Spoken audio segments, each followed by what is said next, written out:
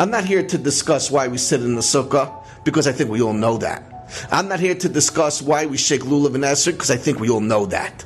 But there's one thing which I believe most people don't know, and that is the mitzvahs aseh d'oraisa of being happy, rejoicing, besimcha on Sukkot. What is that about? It's a mitzvah aseh. Just like you have to shake lulav, you have to be happy. Not for one day, not for two, all 8 days or 7 days of Sukkot. And I always had this question: what is simcha? What does it mean to be besimcha? Smile? If you smile, you fulfilled the mitzvah aseh. Is that enough?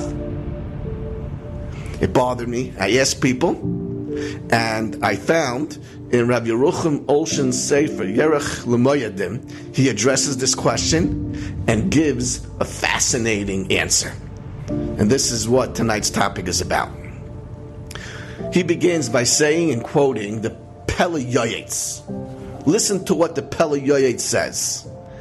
He says that a person who fulfills this commandment of V'samachta b'chagecha v'hayisa ach sameach, a person who will be happy on Sukkot, it's a simin toiv, it's a good sign for the entire year.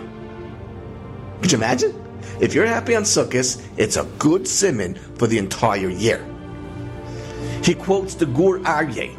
The Gur Aryeh says, one who rejoices and is happy and is not bothered. He doesn't let his children bother him. He doesn't let the wind bother him. He doesn't let the rain bother him.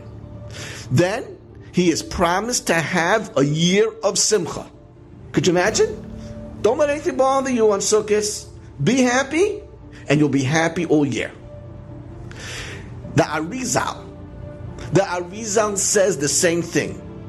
You're happy on Sukkot, a guarantee that for the rest of the year, you will be a happy person. Do you want to know how to be happy now? Does it interest you? It sure interests me.